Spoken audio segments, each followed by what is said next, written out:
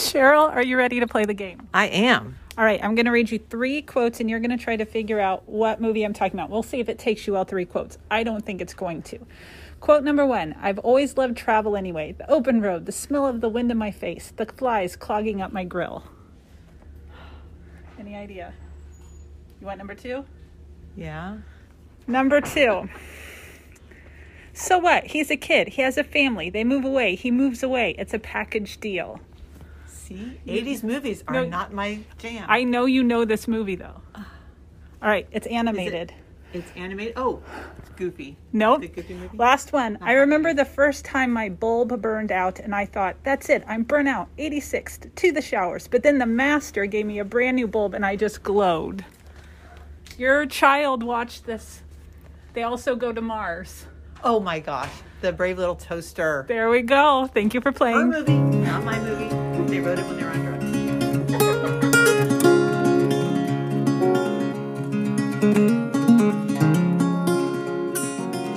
Hi, everybody. Welcome back to A Bit of Fun with Emily. It's me, your host, Emily. I am glad you're here.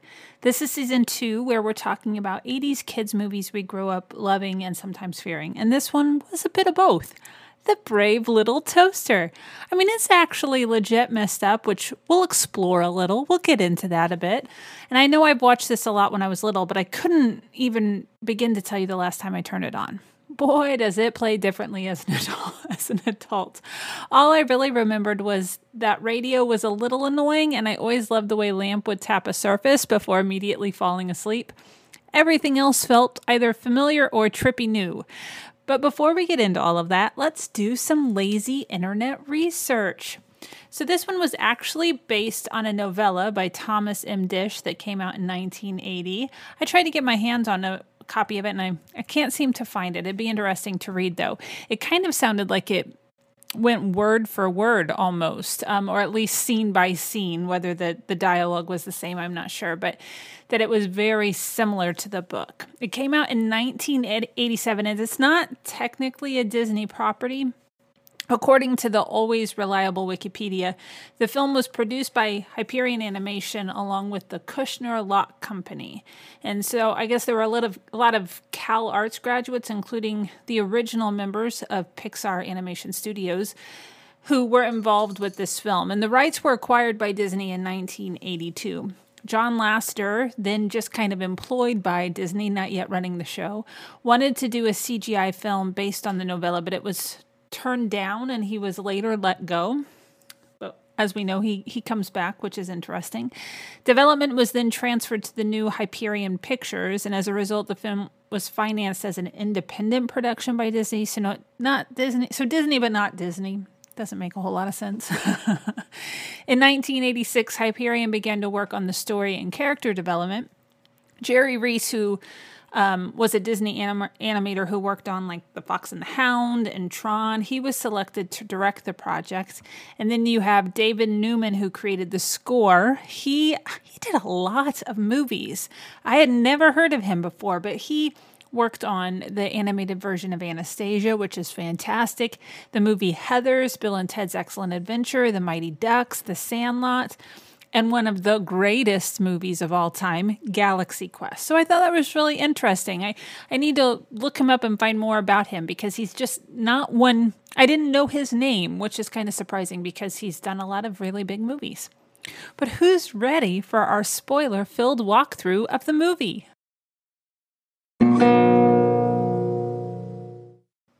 Once upon a time, there was a house out in the middle of nowhere. Like literally up on a hill without another residence in sight, but very close what appears to be a modern thoroughfare.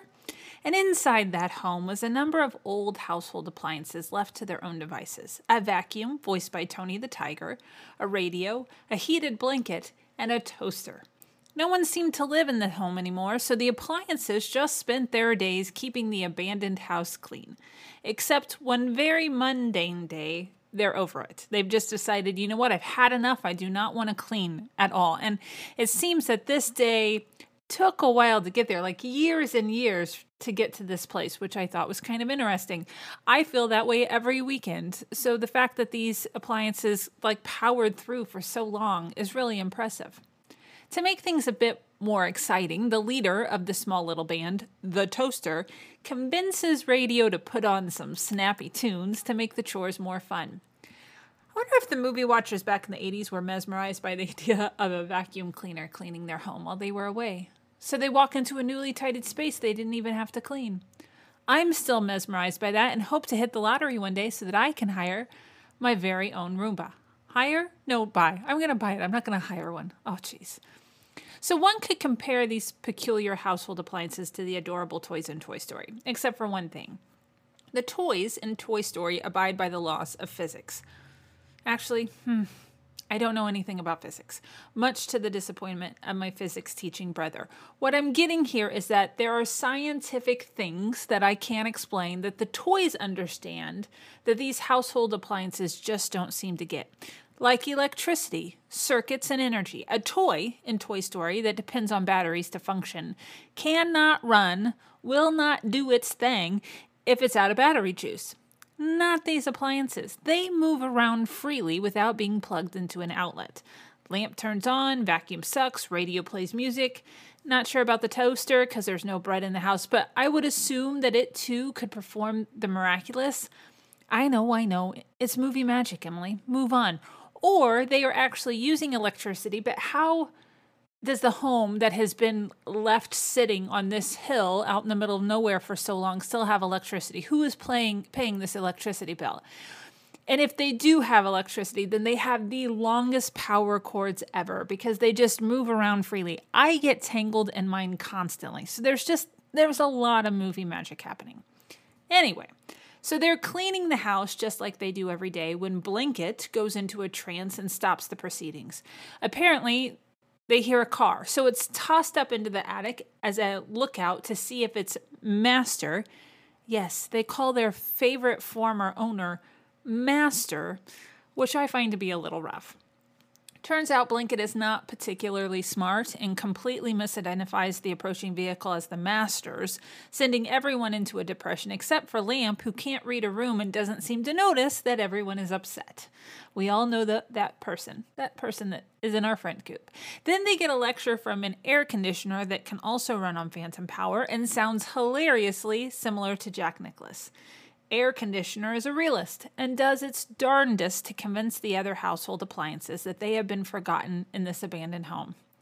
Toaster is a forever optimist and inadvertently sets the air conditioner off into a delusional, jealous, monologuing rage, as one does, and air conditioner blows a fuse. No one is sad. And then Blanket hears another car, and this one pulls up to the house, and the appliances all jump back to their original positions, and they're getting very excited. And that's when they hear a very peculiar sound. The sound of a for sale sign being hammered into the yard. And guess what? The appliances can read. Optimus Toaster decides they're going to head out into the wild of the big city to find Master themselves. So they knew the house was being put up for sale. How do these appliances know how to read?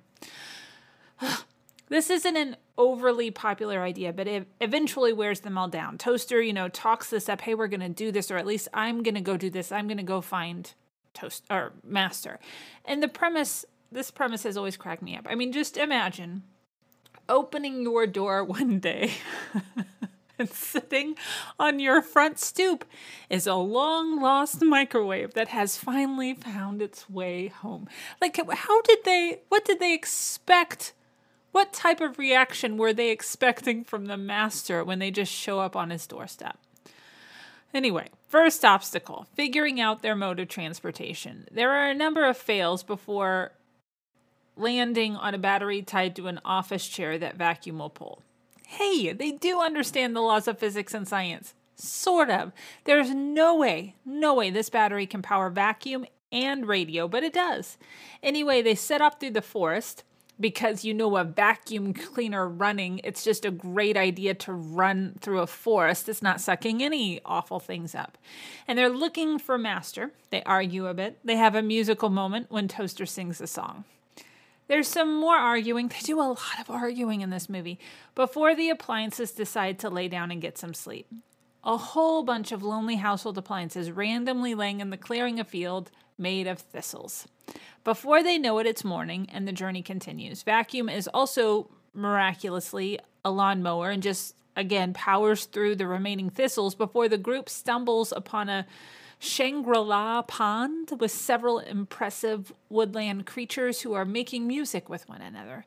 There's a weird segment where a poor little worm is chased by a bird, fish, and frogs who are excellent synchronized swimmers. Not sure what the point of all this entire scene is. Meanwhile, Toaster is a novelty as the animals become enamored looking at their reflections on the side of his mirrored sides. This utopia isn't all it seems, apparently, as Blanket fights off a mischief of mice. Did you know a group of mice is called a mischief? I did not know that. Thank you, Google. And the frogs get increasingly weird, and they decide to leave. Like, we're out. We cannot handle these woodland creatures. So they continue toward the City of Lights, wherever that is, to find Master. Before long, our group of appliances find themselves in another dark forest with tall redwood-looking trees. So one could assume that maybe they're in California. I don't know my California geography, but is the City of Lights LA? But are there redwoods anywhere near LA? I don't know. I don't know what's happening in this movie. But they have to stop again because the battery is getting low and Vacuum is slowing down. Radio threatens that if they spend too much time there, they'll become cannibals, which is a concept that I find very interesting. And then guess what? They start arguing again before Blanket makes a 10 out of itself and everyone calms down and settles in to go to sleep. Except for Lamp and Toaster, who have an interesting conversation about kindness and toast and a glow and their memories of the Master. We're then immediately in Toaster's nightmare with probably one of the scariest moments of this entire movie.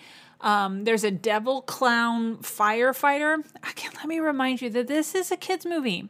There's a clown with horns and a maniacal laugh dressed as a firefighter with a fire hose that shoots out forks that attempt to land in Toaster's heating coils before the visual of Toaster plugged into a wall outlet hanging over a bathtub filled with water, which it falls into. I mean, this is an intense scene for a kid's movie. It's an intense scene for an adult, especially one who doesn't like clowns like this one sitting on the other side of the microphone.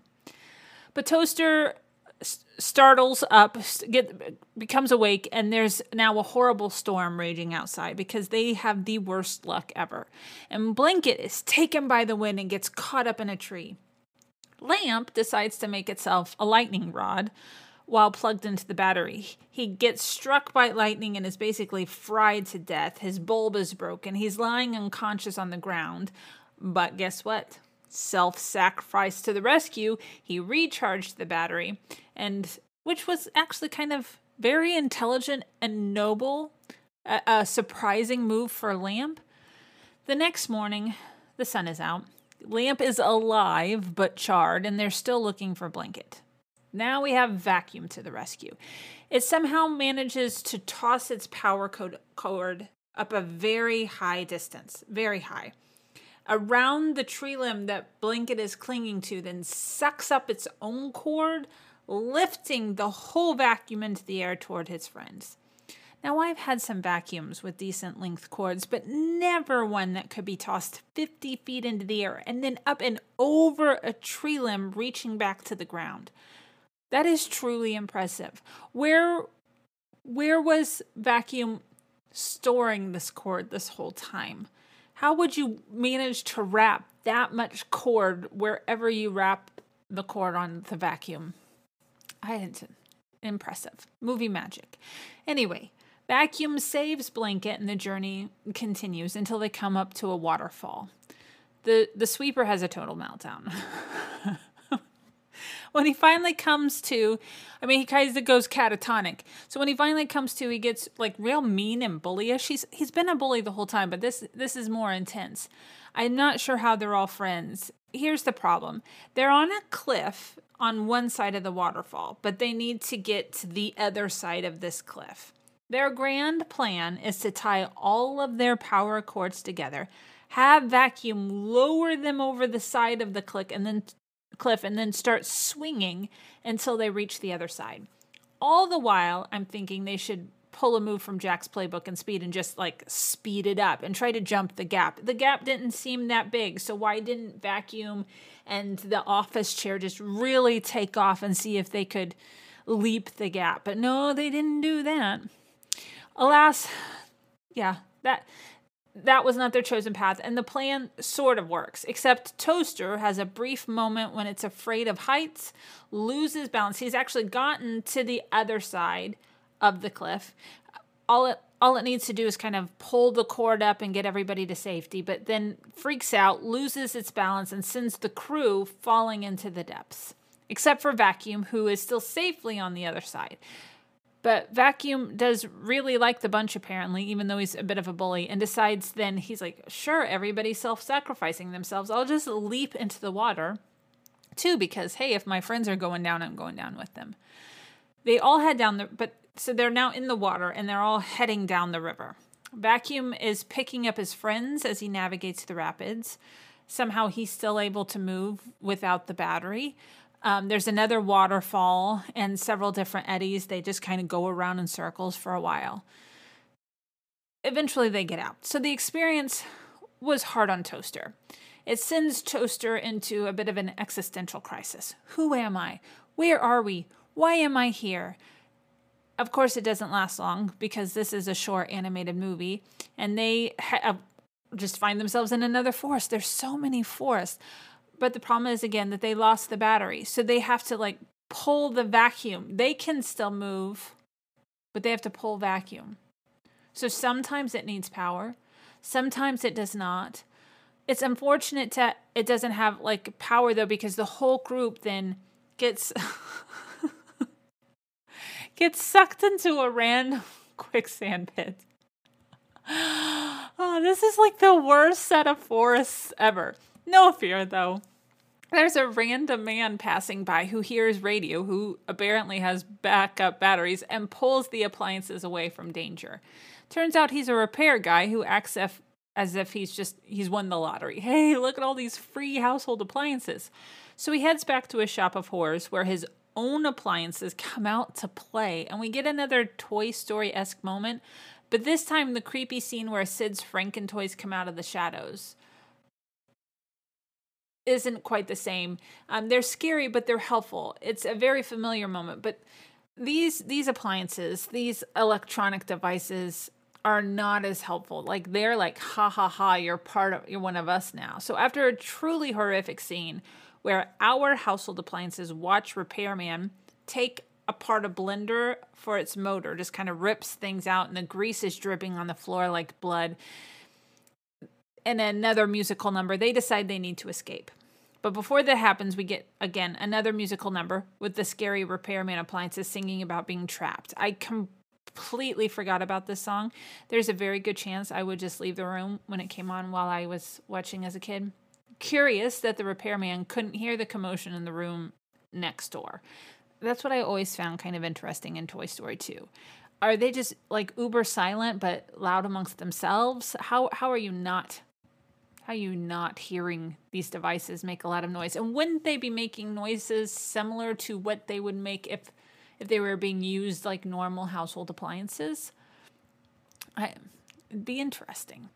Eventually, the song ends as the appliances hear a man request radio tubes, which send our radio into a frenzy. It attempts to hide, but Lamp has the bright idea to scare the Repairman to death by making spooky noises, setting Toaster on top of Vacuum and putting Blanket over them to look like a ghost. The unbelievable plan works, giving the appliances confidence for a jailbreak. Our appliances use a baby carriage with no battery in sight and finally head into the city. Flash to the Master, now grown and going off to college. He's packing to head off to school when a friend comes to pick him up because they're going to head out to the old cottage to pick up the lamp and vacuum and radio. Which, of course, that's his plan. And of course, they're not there. If they just had waited a couple days, they would have been saved. But no, there would be no conflict in this movie. So the appliances steal a page out of a phone book. Again, No one in this city of lights, this giant city, is observing this paranormal phenomena. And you know what? They find his apartment. Of course, Master isn't home, but the plan is to break in, except the Master's new appliances welcome them inside. There's a lot of really scary appliances. I kind of want to know what mine are doing when I'm not home. Question. If they know the name of the Master, they look him up in the phone book, why don't they use his name? The use of Master is uncomfortable for the entirety of the movie. Welcome, so they're at his apartment. Welcome isn't quite the right word, the greeting that they receive. We've got our country bumpkins and an urban elite situation going on here. They do get to reunite with a TV that was brought from the cottage originally. And let's talk about the TV for a sec. All of the other appliances utilize knobs and lights and switches and buttons to create the face. Not TV. TV has a mustachioed man pop up on the screen. Just another interesting choice. Where is he living? Where is he living the rest of the time? Then we realize that the Master's new appliances aren't interested in having our appliances around. And we learn this by, guess what? Another musical number. Very modern, very electronica. The song ends with them getting booted out the apartment window and immediately hauled away by a garbage truck. So just keep that in mind. If you buy something new for your home, it might not fully embrace the old that you still have around. Before long, Master has returned home, pretty bummed that the items he had gone to collect are mysteriously gone from the cottage. He does fix air conditioner, which is nice. And air conditioner feels redeemed that, hey, he did have, some memories with the Master. TV does its part to try to get Master to go to the dump where the garbage truck was headed by running fake ads. Again, fascinating movie magic. And at Ernie's disposal, our appliances are now hiding from this giant magnet that is dropping items in the mouth of the crusher during a fourth musical number. I had forgotten there were so many songs in this. TV's plan works. Master heads to the dump and finds the picture of him as a kid that Blanket has been carrying around, which would not be creepy at all if you're at a place you've never been to and all of a sudden you find a picture of yourself. Unfortunately, while they're trying to maneuver to get in front of him, the appliances, they get sucked up by the magnet, which is apparently not very strong because they do manage to escape at one point. But the giant magnet is determined. Master ends up finding all of his old items, but the magnet grabs them again, this time lifting Master as well as he holds onto the vacuum and he just doesn't let go. So Master is now on the conveyor belt, heading to the crusher when Toaster, the one appliance who hadn't been caught, maybe he's not made of the right kind of metal. I don't know. I don't know how Blanky was caught by the magnet. What metal is in an electric blanket? Well, I guess the coils maybe. I don't know. I've never tried to put a magnet on an electric blanket. Anyway, Toaster takes this suicidal leap toward the conveyor belt and into the cogs, which is moving the belt along, stopping the machine just as it's about to crush him. Then we're back at the Master's apartment, all of the appliances with him while he kindly fixes Toaster, who is crushed to bits. And in no time at all is well, and the Master is headed to college. The appliances are convinced they're going to learn a lot, and all is well with the world. The end. So, in summation, this is not an unfamiliar story. It's a tale that we've heard before. People, creatures, inanimate objects striking out on a journey. It's a quest. They're going on a quest to find something that's missing or to reunite with someone that they have not seen in a while. It's just very interesting, the choice to use household appliances. You would not think that they would be interesting, which gets us into the conversation about characters. You do have a lot of different personalities. You have the electric blanket, who is the wet blanket of character development, kind of whiny but seems young, so you kind of treat them like a child, very loyal and meek. Then you have Vacuum, who is kind of the tough guy of the group. He's got the most power, which makes sense. He's probably the oldest, I would say. He's kind of got that surly mentality. He's the father figure in a sense. You have Lamp, who is kind of the pessimist in a way.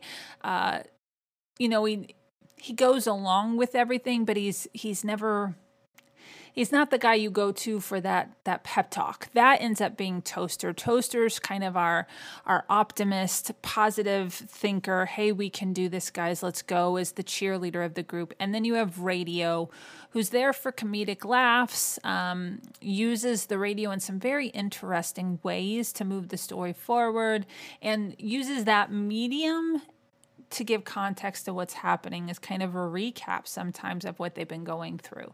Then you have Master and his family who just kind of abandoned this home. They must be fairly rich, because how in the world do they just leave this house and all of these appliances for quite some time? I know they're selling it now, but it appears that Master's mom is a single mom. You don't hear a dad. So you feel like that is something they could have offloaded a while ago. So just very interesting characters with some very interesting character development. Interesting. So then you have this plot. So you have the exposition. They use memories a lot, which is really interesting to give you context and background for the story. It opens with memories of the Master as a child, looking into the side of Toaster as he's making toast, and you slowly get to see how he uses each and every one of the household appliances. You have the conflict that they have been left out there alone, and now there's kind of a time limit on them. The house is going to be sold. They don't know what's going to happen. They want to be reunited with this kid that they have fond memories of. And you have the rising action of when they strike out on their own. They finally decide to make that leap and leave the cottage. To the climax of they've gotten to their destination. It's not what they anticipated. And now they find themselves in some just dangerous situations. They are at the junkyard. And then the falling action of Master showing up, trying to collect his belongings. He does not seem surprised at all that his belongings are there, really. And then finally the conclusion where everybody lives happily ever after. There are quite a bit of scenes where the stakes are fairly high for these characters, which is nice in an animated movie. Sometimes you go a while without that happening. Everything is, you think of some of the Disney movies well, you see this a lot in Finding Nemo, that they keep hitting obstacles, whether it's the glowy fish that I've completely forgotten the name of, or the sharks, or the jellyfish. But then you have other ones kind of like The Little Mermaid, where the danger happens with Ursula, but then there's a long gap between there's any conflict or obstacles that get in the way other than the idea of, hey, I need to be kissed in 3 days. So the stakes aren't terribly high until the end when Ursula as Vanessa comes back. But in this one, they keep hitting those obstacles time after time after time. And it really shows resilience, though. I mean, I guess that's a fairly good lesson for kids to see, that, obstacles are going to come up and you just have to keep moving forward, that you can't stop. Speaking of life lessons, here's what I got out of it. One day, your old appliances may haunt you, and that while you're at work, your lamps may be indulging in horrible musical numbers. Other than that, sometimes you have to just go after what you want. It's not easy. Again, there will be obstacles in your path, roadblocks, storms, expanses you have to cross. But where there's a will, there's a way. Determination is a powerful thing. It's filled with hope and courage. It's believing you can accomplish something even when the odds are stacked against you.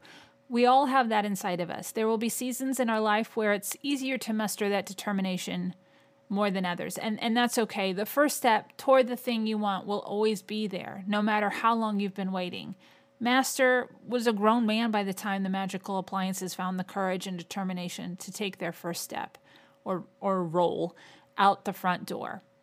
How they were still running is a mystery, seeing as how I can only get a vacuum to last about 3 years. But when they were ready, they went looking for what they wanted and they didn't turn back. And that's pretty awesome. Even if they did meet a lot of horrific things along the way, they never let that stop them. They just kept moving forward, tackling one obstacle at a time and drawing absolutely no attention to the fact that some appliances were just moving around the world without a human's assistance. Yeah, sometimes you just have to go after what you want. It also makes me think of the movie The Martian. That movie stuck with me in a very interesting way. That and the book as well. Very good book. That Mark Watney at one point, he says you have to work the problem. You can sit there and be overwhelmed by everything that's in front of you. Or you can choose to say, here's the problem I can work right now. Here's the first thing I can tackle, the first thing I can control, and then I go after the next, which is really kind of interesting. The final wrap up. Character recasting. The voices were okay. There wasn't a standout except maybe Tony the Tiger as Vacuum for me. But overall, the actors executed the personalities of inanimate objects pretty well. I feel like that would be, in the movies, they always do lines of like theater actors or old traditional actors of what is my motivation? Just imagine it. Voice actors like, yeah, I'm voicing a toaster. What's my motivation here? It'd be interesting to be a part of that conversation. Did this need a sequel? No, it did not. And yet it got them. For some reason, a studio paid cash money for that, which may be the most magical thing of all as it comes to the story. Rewatchability? Absolutely. Especially with an adult beverage and a couple of pals who can pick it apart with you. So what did you think of The Brave Little Toaster? Have you watched it recently? You should. It's weird and will probably make you rethink who allowed this to be created for children. But that's it for today. Thank you so much for listening. Really, it is so appreciated. If you haven't already, it would be awesome if you could subscribe so we can keep going on this journey together. And if you've got the time, it would be awesome if you could rate and review the podcast as well. As always, you can follow me on Instagram and Twitter at GnomeGirlM and on Facebook as A Bit of Fun with Emily. Go have yourself a bit of fun today, and I will see you